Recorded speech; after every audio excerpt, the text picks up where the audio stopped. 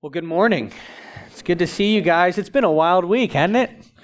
My goodness gracious. My name is Trey Dove, and I am the spiritual formation pastor here at Hutto Bible Church. In case I haven't had the chance to meet you, welcome. We're glad you're here. My wife, Kristen, and I were actually laughing this last week. We stayed with my parents while our power was out, and we were laughing because about 2 years ago, when Snowpocalypse, Snowvid, Snowmageddon, whatever you want to call it, I know there's a bunch of names, whatever you might call that. Well, when that happened, in the sovereignty and the providence of God, I was already scheduled to preach the following Sunday, and so I was like sermon prepping in my old bedroom, and it was hilarious. And then, of course, fast forward 2 years to this week when another ice storm hits, the sovereignty of God, I was scheduled to preach again following that winter storm. And so the first time I thought this was kind of crazy. After this week, I'm starting to think there's a pattern. And so you can write your emails to bobby@huttobible.com and just say, hey, listen, maybe Trey shouldn't preach in like January to March, like just those months. You handle it, okay? Because otherwise we're going to keep doing this, and I'm just kidding. Well, maybe. So it's good to see you guys nonetheless. Again, I'm thankful to be here, thankful to have the privilege to preach the Word of God this morning. And so if you have your Bibles, we are continuing in our series through the book of Daniel. We'll be in Daniel chapter 5. And if you've been to Hutto Bible Church before when I've preached in particular, you know that I tend to have way too much information and I tend to go way too fast. And so I'm going to do that again. I can't change who I am or how I'm wired, but I did give you fill in the blanks on the back of your notes. And so I took a page from the old Michael Hall playbook and thought that might be helpful. And so you're welcome. Yes, thank you, Lord. So with that, while you are finding your place in Daniel 5, what I want to do is just remind us where we've been in the book of Daniel, help us catch up, and then orient us to where we are in chapter 5. And so with that, the book of Daniel is set after Babylon's first attack on Israel. And so after Babylon attacked Jerusalem, they took a sort of first wave of exiles out of Jerusalem and into Babylon. And so among those exiles, you've got a young Hebrew boy named Daniel, his friends as well. We've read about Shadrach, Meshach, and Abednego. Them, among other Israelites, were taken out of Jerusalem into Babylon, and the young among them, the young Israelite boys and girls were separated from their families and immediately subjected to Babylonian indoctrination. And so imagine the youth being ripped from their families as they enter in this new land, this foreign land where they are now exiles, and I don't know what it was like, but imagine they step into a room and you've got your, welcome to your new home orientation, right? Welcome to Babylon the Great. This is your new home. We are your new people. Our gods will be your gods. Our king will be your king. Our foods will be your food. And from this day forward, your names are no longer fill in the blank. Here is your new name. Welcome home, right? So Jerusalem had been plundered, the temple ransacked and robbed, and many, again, of the young Israelite children separated from their parents and force-fed an alternate story of reality. Now, the book of Daniel then tells of Daniel and his friends and the exiles, their struggle to maintain hope in the land of their conquerors, along with their resolve to stand firm in an environment where there is a constant pressure or a constant temptation to bend the knee in conformity, right? Conformity in identity, conformity in worldview, conformity in allegiance and worship. But as we've seen in the first 4 chapters, Daniel and his friends have been unwilling to bend the knee, right? They've been unwilling to conform to the image of Babylon. In fact, we've seen each week that Daniel and his friends had predetermined, or as Pastor Bobby had said, they decided before they had to decide that they're not going to bend the knee. They will not worship a God other than Yahweh, right? He is King. He is Lord Most High, and they would not bow. And so when Nebuchadnezzar asks Shadrach, Meshach, and Abednego, hey, are you really willing to risk your lives to be thrown into the fire just because you don't want to bow down to this big image of me that I made? I mean, how easy would it be? It don't have to make a big deal. It'll be simple. You can be quiet, but just comply and bow down and worship this image. And you don't have to be thrown in the fire. And they responded, well, we have no need to answer you in this matter. If this be so, our God whom we serve is able to deliver us from the burning fiery furnace, and he will deliver us out of your hand, O king. But if not, be it known to you, O king, that we will not serve your gods or worship the golden image that you have set up. And so while we might be encouraged and challenged by Daniel and his friends, really our interpretation and our application would be woefully misguided if we ignored the source of their confidence, right? Because the book of Daniel also tells us primarily, in fact, of God's faithfulness to preserve his people in the midst of exile. It tells of God's promise spoken of in Isaiah 47 to bring low the nation of Babylon. It tells of God's sovereignty in Daniel 2 to orchestrate and construct kingdoms and nations and then to bring them low in humility, all in step with his perfect will as he guides and directs human history in the formation of his everlasting kingdom. It tells of God's righteous judgment of sin and arrogance and pride and idolatry and blasphemy. It tells of his patience and his mercy and his grace towards those who repent. And so the heroes of the story, again, it's not Daniel, it's not Shadrach, Meshach, Abednego, but the hero is God. Or Tim Mackey, when talking about the book of Daniel, he says that really in the book of Daniel, we get both a pattern and a promise. And so the pattern established in the book of Daniel is that human beings become beasts when they don't acknowledge God's kingdom. Right? And we saw that last week. Pastor Michael taught through Daniel 4, where Nebuchadnezzar is literally described in beastly terms, right? Beastly language when the Lord brings him low. And then the promise in the book of Daniel is that God will one day confront the beast and rescue his world. And so as we turn our attention to chapter 5, I think it's important that we allow ourselves to reread and to remember Nebuchadnezzar's final words in Daniel 4. And may these words penetrate our hearts and echo in our ears this morning. This is what Daniel 4:37 says. Now, I, Nebuchadnezzar, praise and extol and honor the King of heaven. For all his works are right and his ways are just, and those who walk in pride he is able to humble. So that's the end of Daniel chapter 4. Now here's where we are this morning in Daniel chapter 5. Look at verse 1. It says, King Belshazzar made a great feast for 1,000 of his lords and drank wine in front of the 1,000. So, okay, we end chapter 4. We've got Nebuchadnezzar being restored as king of Babylon, and we begin chapter 5, and suddenly we meet King Belshazzar. That's a different person. So what's up with that, right? And so it can be a bit disorienting. Here's some backdrop to what's going on in chapter 5.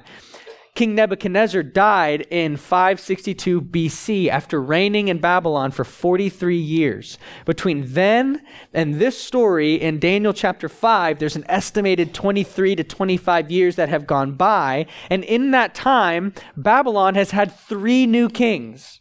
And in those short years, one of the kings was assassinated, another was ousted via coercion, and the current king, he's actually named Nabonidus, but he's not even reigning or fulfilling his role as the king of Babylon because, now the history is a little convoluted, and I have to be honest, I was reading as much as I could and it made my head hurt this week, so I'm going to give you my best shot at it, because what happened with King Nabonidus was he worshipped the Babylonian moon god named Sin. Whereas at that time, when he took reign or control of the throne in Babylon, the king that was primarily worshipped was the god Marduk. And so you've got this new king who's enacting religious reform. He's saying, hey, we're going to worship the moon god over Marduk. But then you've got the clergy, the priests of Marduk in Babylon who are really disturbed by this religious reform. They don't like the king. He gets scared and he runs for the hills and leaves his son, Belshazzar, to reign in his place as like vice regent or as de facto king in Babylon. So this guy's actually number 2 in terms of the line of power. Now, it's important, I think, to understand a little bit of the history, though, again, that's about as much detail as I could give you without my head literally doing 360. But it's important to understand that even now in Babylon, there is this growing instability. Political, religious, there is like the nation of Babylon is unstable. And Belshazzar either knew it and didn't care to acknowledge it, or he was unaware of the instability because he's throwing a party. And so, again, chapter 5, verse 1, King Belshazzar made a great feast for 1,000 of his lords and drank wine in front of the 1,000. So there is some uncertainty here, though most seem to believe that this feast that he was holding was likely an annual religious holiday. It was a banquet that would be thrown in Babylon by the king as a way to honor the pantheon of Babylonian gods. And so King Belshazzar, he's hosting this feast, but what's clear in the text right out of the gate is that he intends to be center stage, which was uncommon. Like, it was uncommon for a king to feast among the multitudes in a setting like this, but we're told that he invites 1,000 of his lords so that he can drink wine in front of them.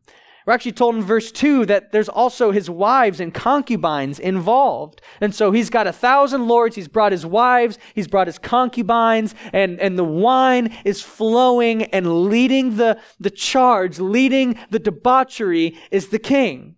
Now, lest we start to imagine this event as like an ordered, like an orderly event, like just a calm dinner party with a bunch of people, but they all seem to really know and enjoy each other's presence, that's not what's happening. This is more akin to an orgy. And I know that word can be shocking, but that's what it is. And so you've got alcohol, wine that's abundant. You've got sexual immorality that is abundant. And again, leading the way in this moral bankruptcy is the king, drunk and haughty. So verse 2, Belshazzar, when he tasted the wine, he commanded that the vessels of gold and of silver that Nebuchadnezzar his father taken out of the temple in Jerusalem be brought in, that the king and his lords, his wives and his concubines might drink from them.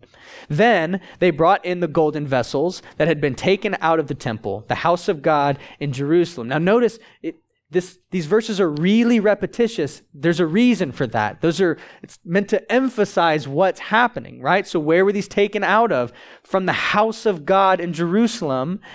And then again, who's drinking? The king and his lords and his wives and his concubines. They drink from them. They drank wine, and they praised the gods of gold and silver, bronze, iron, wood, and stone. And so in all of his self-importance, the king in his drunken stupor, he says, hey, bring in the gold and silver vessels, which were taken from the temple when we ransacked Jerusalem. I want them brought in, and I want them filled with my finest wine, and and everybody here is going to get to drink and drink and drink as a way to celebrate and proclaim our God's reign. There are none above them. There are none beside them, especially not the God of Israel. And so you can almost imagine songs of praise and shouts of acclamation erupting in the banquet hall as the gods of gold and silver and bronze and iron and wood and stone were worshipped by the people of Babylon, all at the expense of Yahweh, the God of Israel. David Helm paints a really clear and disconcerting picture here. He says that we can imagine his voice rising from his seat at the high table. A toast to our gods, for as history has shown, no one can stand in our way. And with that, Belshazzar, gold goblet in hand, his fingers clenched, as it were, around the God of Israel, decidedly throws back his head in delighted defiance. His neck is now stiff to the heavens as he drinks the wine. And the king was declaring to everyone that with his hand he had a firm grip on God. He owned Yahweh. Dale Ralph Davis says of the king that he sang doxologies to non-gods that couldn't even hear the praise. And yet, there is a God who hears. And Paul says of him in Galatians 6:7 that he will not be mocked. And so Belshazzar's open idolatry and his arrogant blasphemy provokes the God of Israel to respond. Look at verse 5. Immediately, the fingers of a human hand appeared and wrote on the plaster of the wall of the king's palace opposite the lampstand. And the king saw the hand as it wrote. Then the king's color changed and his thoughts alarmed him. His limbs gave way and his knees knocked together. I mean, is this not a scene from like Scooby-Doo, right? Like the 90s Scooby-Doo. Like this is a cartoon, right? That's what it reads like. That's what I imagine in my head. But the king, at the sight of this human hand, which just shows up and starts writing on his wall, is scared into sobriety. His face wider than like Chip and Joanna Gaines' new bathroom tile, or his eyes bigger than the moon god that his daddy taught him to worship. His mind just going bananas off the rails and his knees clapping and rattling as he shook in fear and terror and trembling as he should. Now the question is, what's he going to do? Like, how is the king going to respond? Well, in verses 7 through 9, we see that the king calls all the wise men of Babylon to come and explain what is going on. What is this hand? What is it writing? What does this mean? And unfortunately for the king, it was to no avail. He even offered them honor and wealth and power in the kingdom, but even his greatest bribe would prove insufficient for providing the phony prophets of Babylon the means required to interpret the Lord's revelation. So, as 1 Corinthians 3:19 teaches, the wisdom of the world is folly with God. Understanding here would require divine assistance that the gods of Babylon were woefully incapable of providing. Now, the sound of the going-ons in the banquet hall catches the attention of the queen mother. And so maybe your Bibles translate it as queen, maybe they translate it as queen mother. Likely this was Belshazzar's mom or perhaps even Nebuchadnezzar's wife. But regardless, the queen mother enters the banquet hall and finds an anxious, drunken king just spinning off the rails. And what is her advice to this king? Go get Daniel. Go get Daniel. See, the queen mother appears to remember Daniel, who at this point in the narrative, he remains in the kingdom, living out his days in obscurity. Daniel, who was brought as a teenager into Babylon, is likely in his 80s at this point. And she says of Daniel in verse 11 to the king that there is a man in your kingdom in whom is the spirit of the holy gods. See, she recalls Daniel's relationship with Nebuchadnezzar and the favor that he found with the king as the one who's able to understand and interpret these dreams that Nebuchadnezzar was having, these dreams that even the wisest of Babylon could not figure out yet again, incapable. And so in desperation, Belshazzar appeals to Daniel. He sends for him. He comes in verse 13. It says that Daniel was brought in before the king, and the king answered and said, "You're that Daniel, one of the exiles of Judah, whom the king, my father, brought from Judah." Now I want you to notice how Belshazzar addresses Daniel. He's addressing him, you might imagine, in a way that it's like this young king just feels indignant. Like this young king, to some degree, is repulsed by Daniel. He obviously thinks he's better than him, that his God is lesser than him, right? So you're Daniel, huh? The exile that's living in my land, eating our food, the one that Nebuchadnezzar brought here, the one who worships Yahweh. Have you seen his cup full of my wine? It holds it real well. It's a beautiful cup, isn't it? I almost imagine Belshazzar hiccuping and wobbling, drunk off the wine that he's drinking from Yahweh's vessels, and before him standing Daniel, this composed man in his 80s who's seen kings come and go like the waves of the sea in Babylon, each with their own idols, but none so foolish as to degrade the name of God and his holy belongings. And so to summarize, Belshazzar says, "Hey, Daniel, I'm desperate. You're my final hope. I'm going to give you honor. I'm going to give you wealth. I'm going to give you power. If you'll just solve this, make this go away so that I can kind of continue partying. I don't know what this hand is. I don't like it. What's going on? And Daniel says, let your gifts be for yourself and give your rewards to another. Nevertheless, I will read the writing to the king and make known to him the interpretation. O king, the Most High God gave Nebuchadnezzar your father kingship and greatness and glory and majesty. And because of the greatness that he gave him, all peoples, nations, and languages trembled and feared before him. Whom he would, he killed, and whom he would, he kept alive. Whom he would, he raised up. Whom he would, he humbled. But when his heart was lifted up and his spirit was hardened so that he dealt proudly, he was brought down from his kingly throne, and his glory was taken from him. He was driven from among the children of mankind, and his mind was made like that of a beast, and his dwelling with the wild donkeys. He was fed grass like an ox, and his body was wet with the dew of heaven until he knew that the Most High God rules the kingdom of mankind and sets over it whom he will. And so Daniel says, keep your gifts. I'm not interested. You can't buy me. You can't persuade me. You can't purchase me in any kind of way. You're not going to sway what I say by giving me a gold chain. It's not going to work. Nonetheless, I'll tell you what this means. It means that the Most High God, the one who established Nebuchadnezzar as king over Babylon, the Most High God was the one who made him great. And when his arrogance and his pride caused him to harden his heart towards the heavens, the same God, the Most High God, brought him low. That is, until he repented, and yet again, the Most High God restored the kingdom to him. Just a quick history lesson for you, young king. You must have forgotten. Wasn't that long ago. Verse 22, and you, his son, Belshazzar, have not humbled your heart, though you knew all this.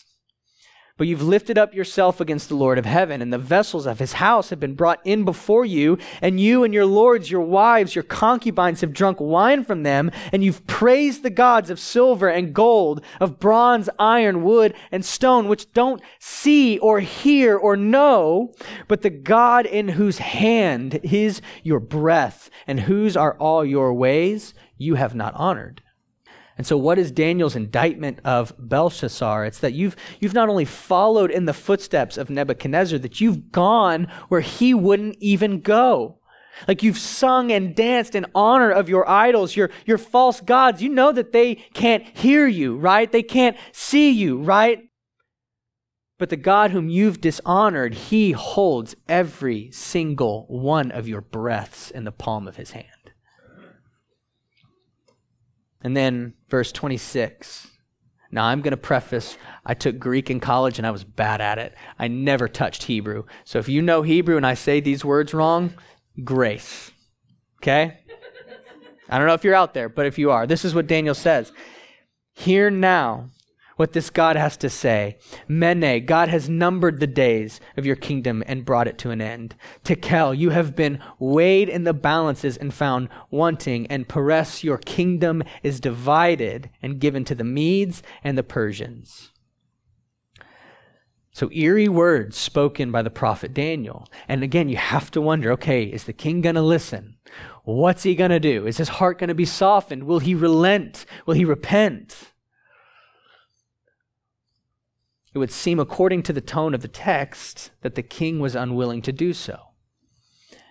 And so Daniel interprets, here's what's happening, thus saith the Lord, and the king, just grateful that the hand writing on the wall is gone, gives Daniel the purple robe and a gold chain and says, you're number 3 in the kingdom. Aren't you so stoked for that, Daniel?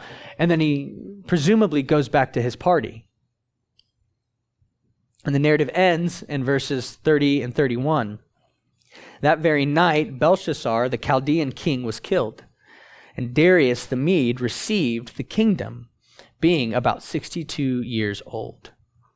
So here's what's interesting about this story. Historians have suggested that while Belshazzar was standing in for his absentee father king, and while he was drinking his subjects under the table, At this very moment that this is happening, the Persians were actively working to lower the level of the Euphrates River by drawing off the water upstream, making it so they could actually just kind of walk into Babylon, like just bypassing all of Babylon's otherwise formidable defenses, all while the king is just drinking himself to death. And so unaware and drunk and boasting in his own glory, Belshazzar is confronted with this devastating prophetic warning from the Lord that's delivered by Daniel. And rather than turning and repenting, the king just he wants to go back to the party. Because surely Babylon the Great would never fall, right? Only that night to forfeit his kingdom and his life to Cyrus, the king of Persia, also known as Darius.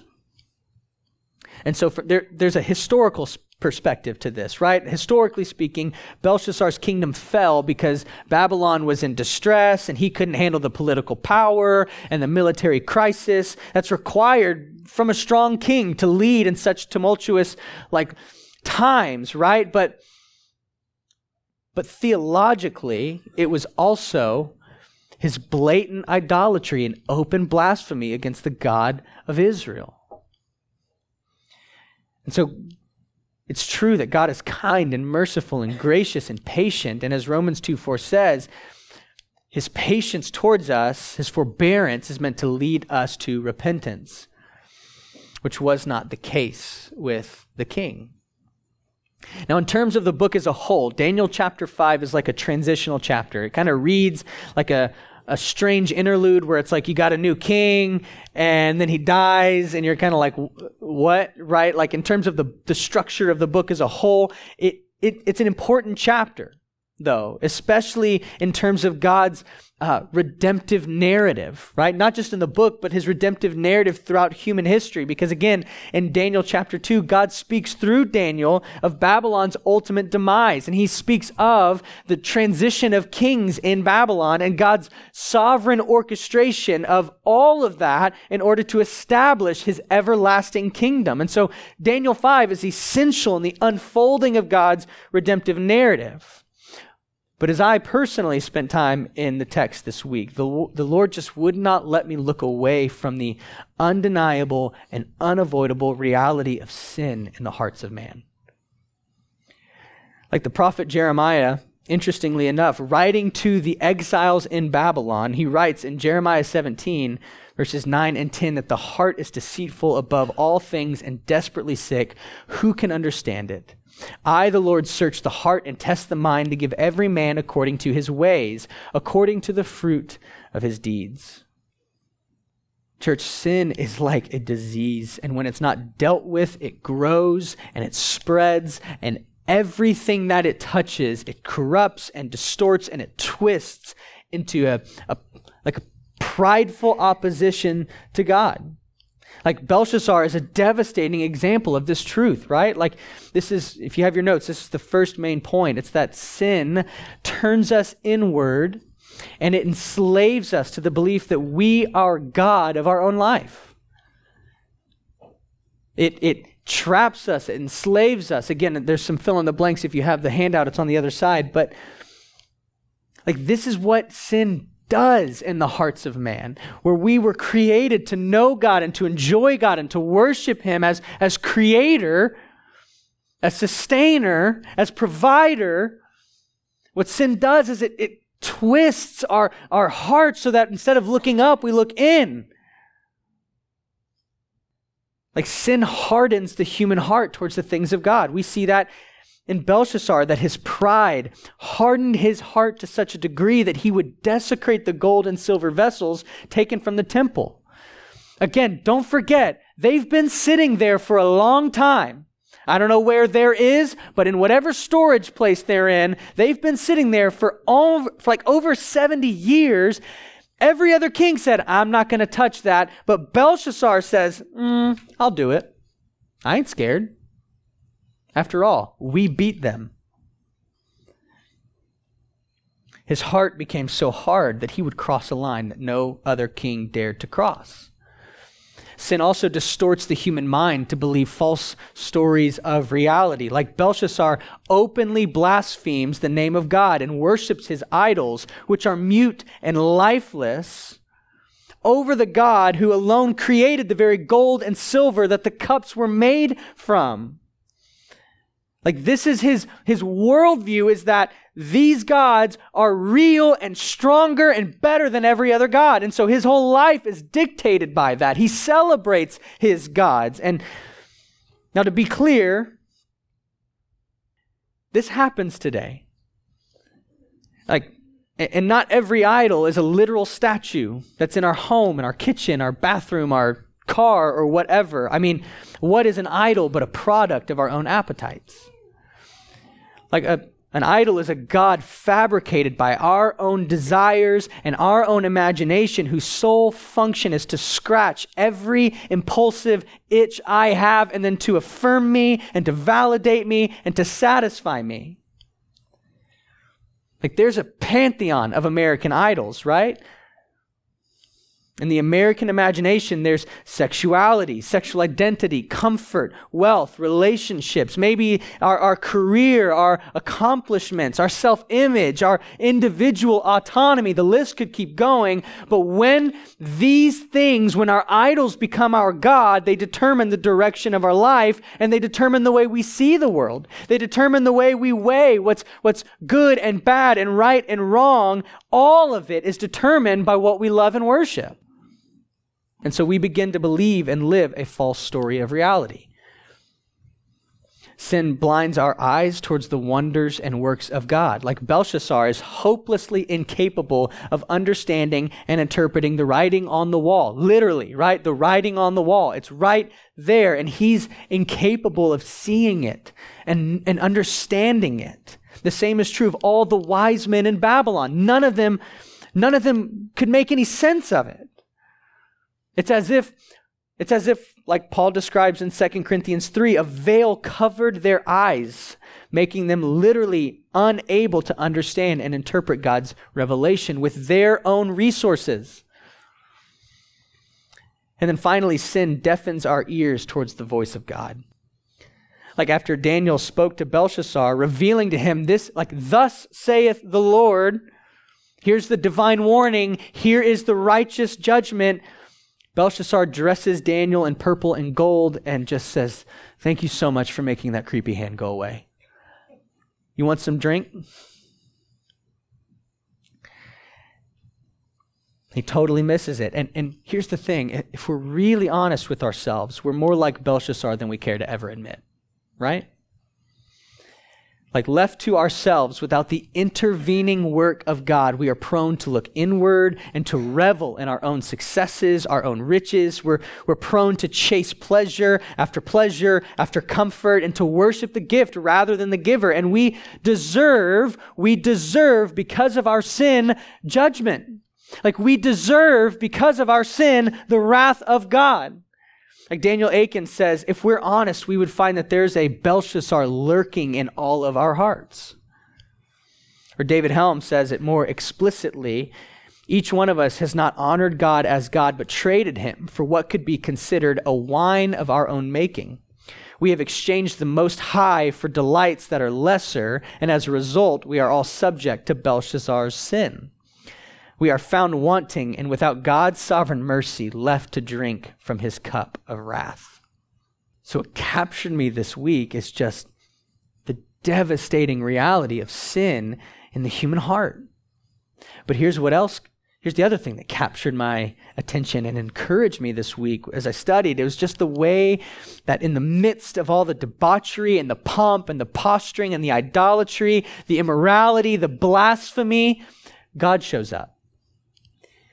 He just kind of shows up, just kind of inserts himself into the situation, and he graciously offers Belshazzar a warning, like graciously intervening. And yes, the king refused to listen, but God didn't owe him a warning. He didn't owe him that. And yet, what does he do? He has this hand show up and start writing on the wall, this warning of judgment if he doesn't repent. This was God's patience put on full display with King Belshazzar. And this is what God does. This is who he is. He's gracious to intervene. He is gracious to warn, and he is gracious to wake us up from our slumber of sin and to call us to repentance. Like Belshazzar didn't listen, and the wage of his sin was literally death. And it was the righteous judgment of God for his open rebellion and blasphemy. Because after all, sin must be dealt with. But here's the incredible news, church. The incredible news of the gospel is that sin was dealt with. It was dealt with on the cross by Jesus Christ for all who come to him in faith. And so the sins of any and all who come to Christ in sincere faith, believing in their heart of hearts that God sent his one and only Son, his beloved Son, to live a life free of sin, to die on the cross as their substitute, and to rise on the third day. Anybody who believes that in their heart of hearts, their sins are paid for. Past sin, future sin, the wrath of God which was reserved for you poured out on Jesus Christ, and in turn, the grace and mercy of God poured out lavishly upon all who are in Christ by faith. Like one of my favorite things about my job, my specific role on staff here at Huddle Bible Church is that I teach our membership class, and I get to sit through most of the new member meetings and stuff. And so when I get to interview folks who are becoming members of the church, I just ask them, one of the questions is, hey, just share your story with me. I'd love to hear your story, as much detail, as little detail as you want. More is better, but whatever you want to include, I'd love to hear it. And what I love is that every single time I leave just so encouraged as I listen to these people who tell me the story of their life, and they're like, it's like story after story. They're like, I was doing life on my own terms. I was kind of doing my own thing. I wasn't really interested in the Lord. And then suddenly God just intervened. He just kind of broke through. Like I was talking to a lady this past week who actually, she was like, I thought I was a believer. I really wasn't. And one night I was literally laying on my couch listening to a song that had nothing to do with Jesus. And it was like the Holy Spirit just broke in, and I started weeping. And I got on my knees and I prayed and I confessed my sin. I repented. I asked the Lord to forgive me, and I've been walking with him ever since. I was like, so what song was it? And she told me, and I didn't know because it was an old one. And I was like, it wasn't about, she was like, literally had nothing to do with Jesus at all. And the Spirit of God just broke in. Story after story after story after story. I get to sit and hear people, often through tears, just saying, this is when God intervened and woke me up. Now, what's also just amazing is that, like, the Bible is abundantly clear that for all who are in Christ, we receive the Holy Spirit. The Spirit of the Holy God, as the Queen Mother might have identified him as, right? And when the Spirit of God comes and indwells us, he fills us up, makes his home in us, and he begins to change us and transform us. Like, in each of these stories, I get to hear folks who are like, after they're like, this is when God broke through, they're like, and here's what he's been doing ever since by the power of the Holy Spirit. No one has ever said to me, and I've been perfect ever since. I've never sinned again. It's amazing. Because if they did, I'd say, I don't know if this is the right church for you, okay? No, that's not how, they never say that. They're always like, man, this is just a story of God's grace and the power of the Spirit to transform me from one degree of glory to the next. And so, yes, here's what sin does, but let me just, according to God's word, this is what the Holy Spirit does. Where sin hardens our hearts to the things of God, the Holy Spirit softens our hearts towards the things of God. The same Spirit that filled up Daniel, that now lives in every follower of Jesus, that Holy Spirit, he softens our hearts towards the things of God so that what we once hated, we begin to love, because the Spirit enables us to actually love the things of God and to actually love God himself. That's a work of the Spirit. Or where sin deafens our ears, the Holy Spirit gives us ears to hear the voice of God. Like Jesus says in the Gospel of John that my sheep, they hear my voice and they know me. Well, that's a work of the Holy Spirit, that you can hear the voice of God and obey and delight in it. Like you can hear God's voice and distinguish it between your own voice or the voice of culture or even the voice of the enemy. That is a work of God and a gift of his grace. Where sin blinds our eyes, the Holy Spirit opens our eyes to see and to celebrate the works of God. Like, I think so many people love the story of Saul in Acts chapter 9, where he's blinded and then his eyes are literally scaly, and then the Lord removes those scales and Saul's like changed forever. He becomes Paul and writes like the majority of the New Testament. Like, we relate to that story because so many of us are like, I get that. There was a moment where I couldn't see. Like, I couldn't see reality for what it was. I couldn't see God for who he was. I didn't understand, but now I do. And then where sin distorts our minds, the Holy Spirit renews our minds to know what is true, good, and beautiful in the world. That's why Paul says in the book of Romans 12, that we ought not be conformed to the patterns of this world, but be transformed by the renewal of our minds. That's a work of the Holy Spirit. And so what set Daniel apart from the other wise men, it wasn't that he was more learned or studied or just had more practice dealing with floating hands that write things on the wall. Maybe he was, I don't know. But it was as the Queen Mother acknowledged, he was filled with the Spirit of a holy God. And the same Spirit that filled and empowered Daniel now lives in every single follower of Jesus. And so where sin has turned the hearts of men inward and enslaved us to the belief that we are God, the Holy Spirit sets us free to know and to worship and to enjoy and obey God rightly. And he does it through faith in Christ Jesus. And so we might all be like Belshazzar to some degree or another, but God sent his son Jesus to rescue us, to redeem us, to die for us so that our story need not end like Belshazzar. And so as I close, I'll just leave you with this. If you're here this morning and you do not know Jesus, like you're sitting here and you know in your heart of hearts, I'm not a Christian. I'm not a follower of Jesus. Either you're on the fence, you're uninterested, or for whatever. You're just like, no, I just don't believe this. You are even now sitting under the wrath of God. His wrath is being stored up for the final day and will be poured out upon you. And I don't want that for you. Because he is patient.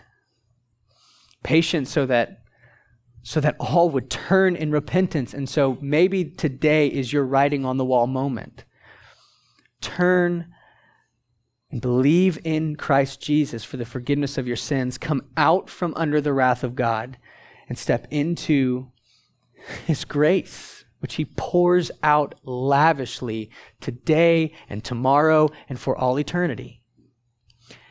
And then for the believers in this room, for my brothers and sisters in Christ, I want to read Paul's words in Romans 6, verses 1-4. He says, "What shall we say then? Are we to continue in sin that grace may abound? By no means. How can we who died in sin still live in it? Do you not know that all of us who have been baptized into Christ Jesus were baptized into his death? And we were buried, therefore, with him by baptism into death, in order that just as Christ was raised from the dead by the glory of the Father, we too might walk in newness of life." And so to my brothers and sisters in the room, you've received the Holy Spirit through your faith in Christ. A gift of God's grace is his Spirit, and he enables you to now turn from sin and walk in obedience to Jesus. Walk with Christ according to his words. Listen, your sins may be covered, past, present, future.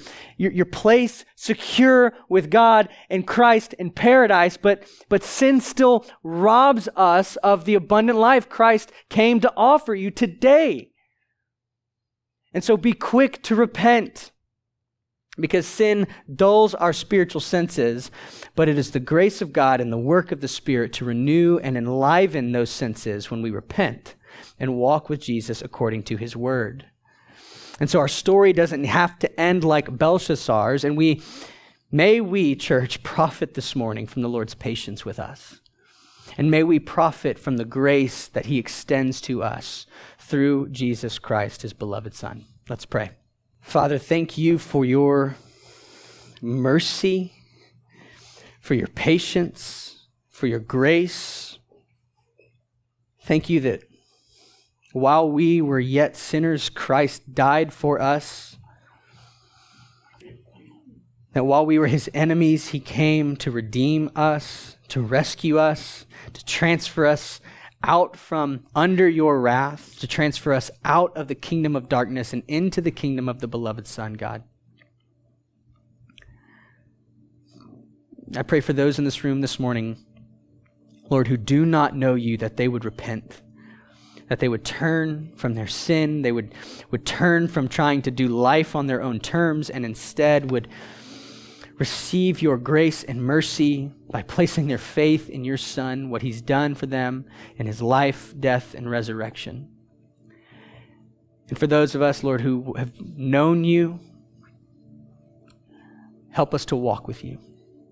Help us to repent of our sin regularly